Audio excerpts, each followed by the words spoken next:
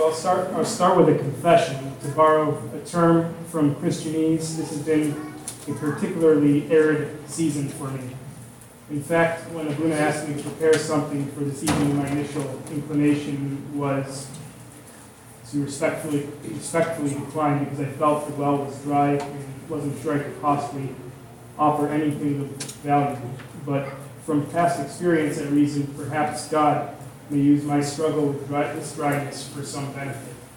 After all, he is in the business of making something out of nothing. See the feeding of the multitudes, the story of creation, the healing of the blind man, etc. Trust me, it would be no less a miracle in this case. I'm not sure what it has been, the busyness of life in Southern California, juggling the schedules of work and children, church responsibilities, familial obligations from both near and far. Whatever the reason, I suppose it's irrelevant.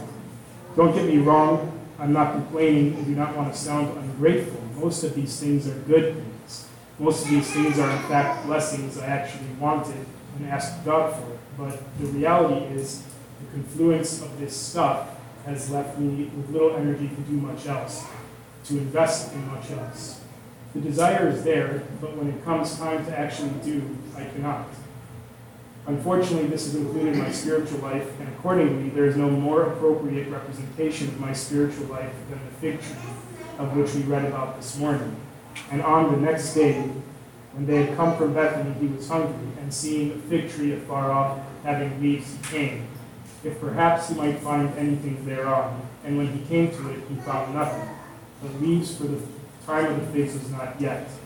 And Jesus answered and said unto it, No man eat fruit of you hereafter forever. Mark 11:12-24. If any of you sitting here today feel this way, we may ask ourselves, is our faith the same as this fig tree? While only God knows for sure, I believe the answer is no. And the reason for this is exemplified not only and specifically within this week, but in fact from the very beginning until now. For me, this week has always served as my Nairoos, and Sunday my New Year's Day. This is the end of my spiritual year and the start of the next. What I mean by this, that I am traditionally so in awe of the gravity of this week and its implications that I cannot help but examine myself, assess my current state, and try to commit to doing better in the future. It is a time for reflection and rededication. In a very positive way, it's kind of how I felt when I've observed parents and servants in this congregation and marveled at how they raise their children and serve this parish. It pushes me to identify my own deficiencies and strive for better. This week, however, presents this on a much grander scale as the agent of action is divine. How can we but look at the words, actions, suffering of Christ, and in the face of this complete loving sacrifice, not have a sense of wanting more from ourselves and more for our relationship with God? Jesus suffers, dies, and resurrects for each of us so that we, each of us individually, might attain salvation. Should we not feel indebted to him? Should we not desire to strengthen our bond to him, to please him with our actions and the desires of our heart? Is it not incumbent on us to figure out what has kept us away from him and remove those things from our life? There is so much to change, so much to overhaul. Truly, it is the work of a lifetime. It is a spring cleaning of sorts. Today, we also read, And the Jews' Passover was at hand, and Jesus went up to Jerusalem, and found in the temple those that sold oxen and sheep and doves, and the changers of money sitting. And when he had made a scourge of small cords, he drove them all out of the temple, and the sheep and the oxen, and poured out the changers' money, and overthrew the tables, and said unto them that sold doves, Take these things away, make not my Father's house a house of merchandise. John 2:13-17. This account serves, among other things, as a reminder for us to examine ourselves and to drive out what needs to be driven out, and to welcome in what should be made welcome. Thankfully, in most circumstances, God allows us to do this gradually over time. But we have all at one time or another felt the shocks of trials and tribulations where God seems to be beckoning us a little more intentionally, a little more urgently to clean house a bit.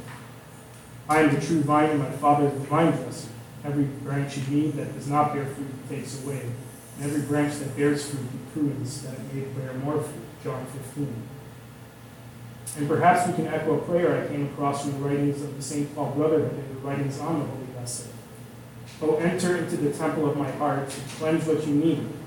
How I have waited so long, how I have filled my life, my body, my temple, with such wickedness and atrocity.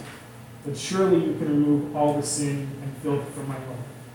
Support me in this endeavor to cleanse my heart and to do your will.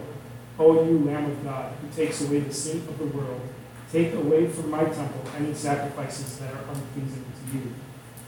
I declare you king of my heart, my life, my soul, my being. You are the high priest of my temple, the Lord of my soul. I offer to you my body as a living sacrifice. Accordingly, as we sit here at the start of Holy Week, let us remember to use this time to reflect not only on the loving sacrifice of the Lord, but on how we can better our relationship with our Creator. Truthfully, this can be challenging. Dedicating and living a life of pruning and devotion to God can sometimes be difficult. It's in the trickery of the devil where we find ourselves consumed with anything but this objective. Whether it is work or family, we seem to have a very divided focus, and so we cannot properly focus on that which is most important. As an avid sports fan, I cannot help but think of the single-minded resolve that athletes must have to ascend to the height of their sport. As a basketball fan growing up outside of Chicago and now living in Southern California, I was always struck by the work ethic and dedication of our city's two most notable shooting guards. There were always stories of these athletes, although blessed with talent beyond their peers, waking up early to train and dedicate themselves to perfecting their skills. So on top of their skills was a deep dedication to putting the work in and training necessary to achieve greatness. Their greatness as players was built on their fidelity to preparation and hard work. While our Protestant brothers and sisters are quick to point out spiritual success is not formulated and a result of hard work, the lives and practices of our Desert Fathers at least suggest that the dismissal of this type of work may be somewhat cavalier. How many of us approach our spiritual lives with this fervor, with this dedication? Is not our relationship with God infinitely more important than basketball or a promotion at work or whatever it is we have set our sights on? Should we not wake up early in the morning with thanksgiving and praise? How many of us in our week must continually choose something over our relationship with God? How can we continue to do this and expect a result different from the money changers or the fig tree? The more I thought about this, the more the answer presented itself.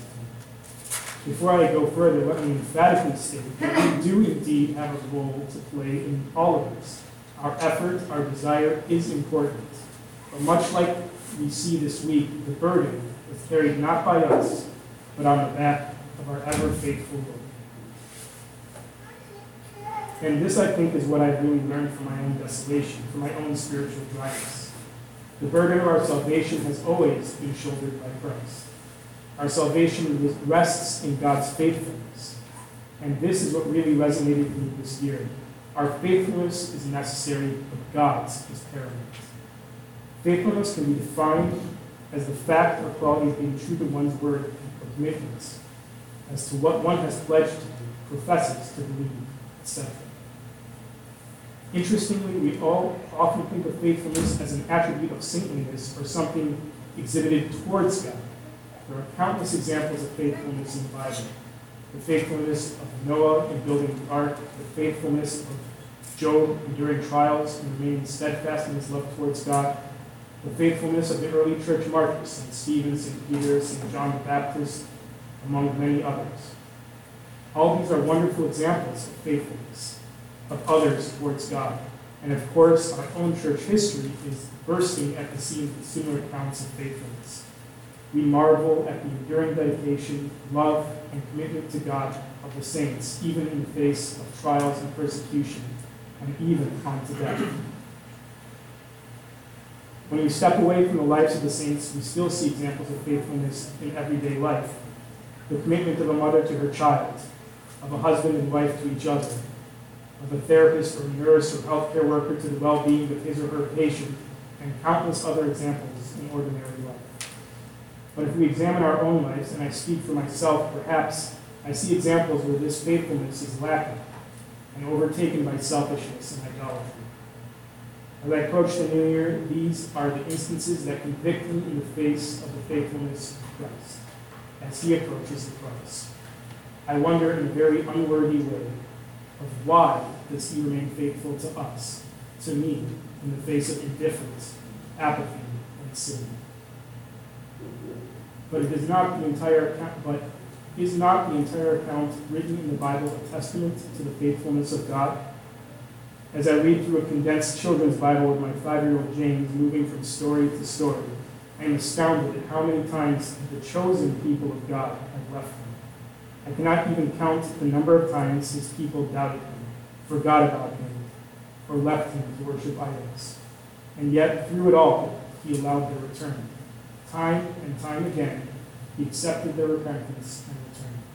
And in fact, he does this with us. He does this with me. How many times have I left God?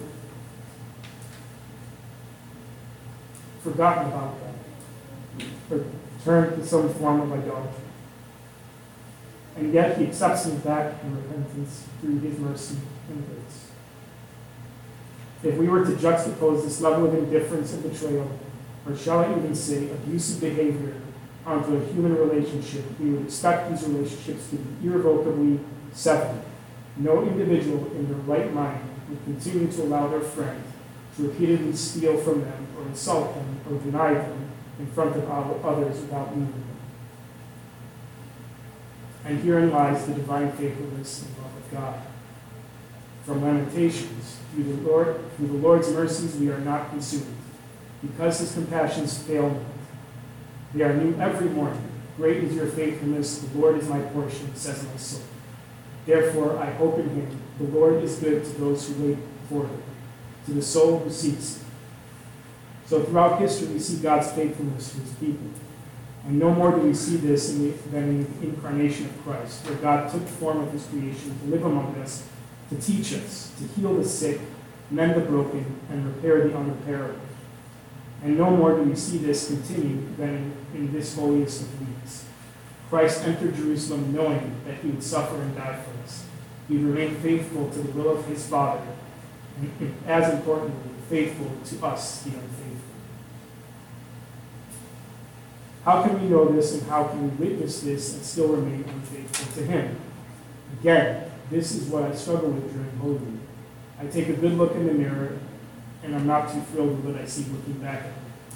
A bit ashamed, a bit guilty, a bit sad that in this past year I didn't do better to demonstrate to God that I appreciate his love for me, that I did not take his loving sacrifice for granted. It is a referendum that causes me to ask in my heart, do I really love God? And if so, how have I demonstrated this love? And this brings me back to yet another reality. Vesperly, for all its beauty and all its meaning, is 1 week of the year. We come to church, dedicate ourselves to a week of prayer and focusing on Christ. The church has rightfully marked this as a time of solemnity and, at the end, rejoicing. Many of us, in a very well-meaning way, pour ourselves into this week. And this is all well and good. But what about the rest of the year?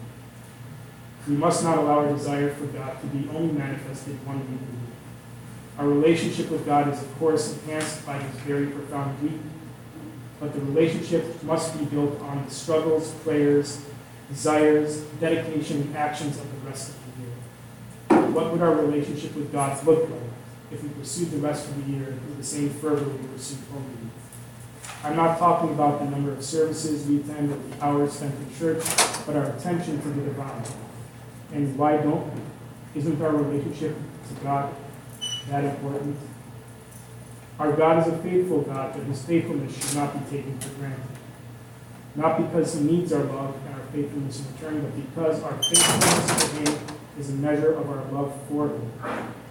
In the end, it's reassuring to me to know that as long as my desire is with the Lord, that my heart truly desires to be with him and to love him, my salvation lies in his faithfulness. And yet there's something even more unfathomable about his faithfulness. Not only has God continually exhibited faithfulness to his creation, the death and resurrection of Christ brings finality and permanence to his faithfulness. Unlike the Israelites wandering the desert, we need not worry if God will be there at the end. In a sense, Christ has given us the conclusion to the story before it is played out. Christ's death and resurrection are, in a sense, an end game which will not be taken back. Once the Son of Man became incarnated and died and resurrected for us, he cemented this. And his faithfulness to us is everlasting. Yes, we must accept this act of grace, but this is a veritable point of no return.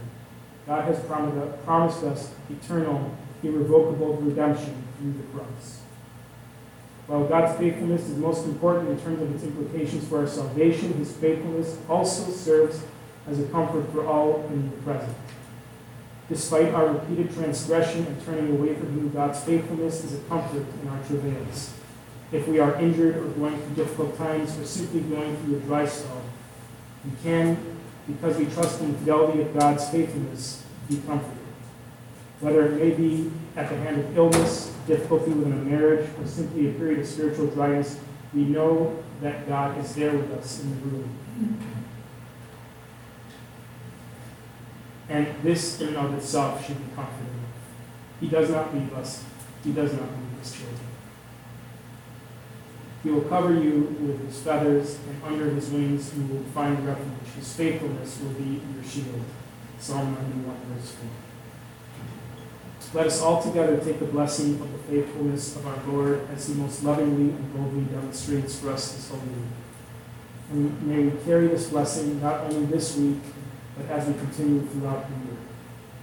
Let us conclude with a prayer from John Chrysostom. Lord, being human I sin, but you being God have mercy on me.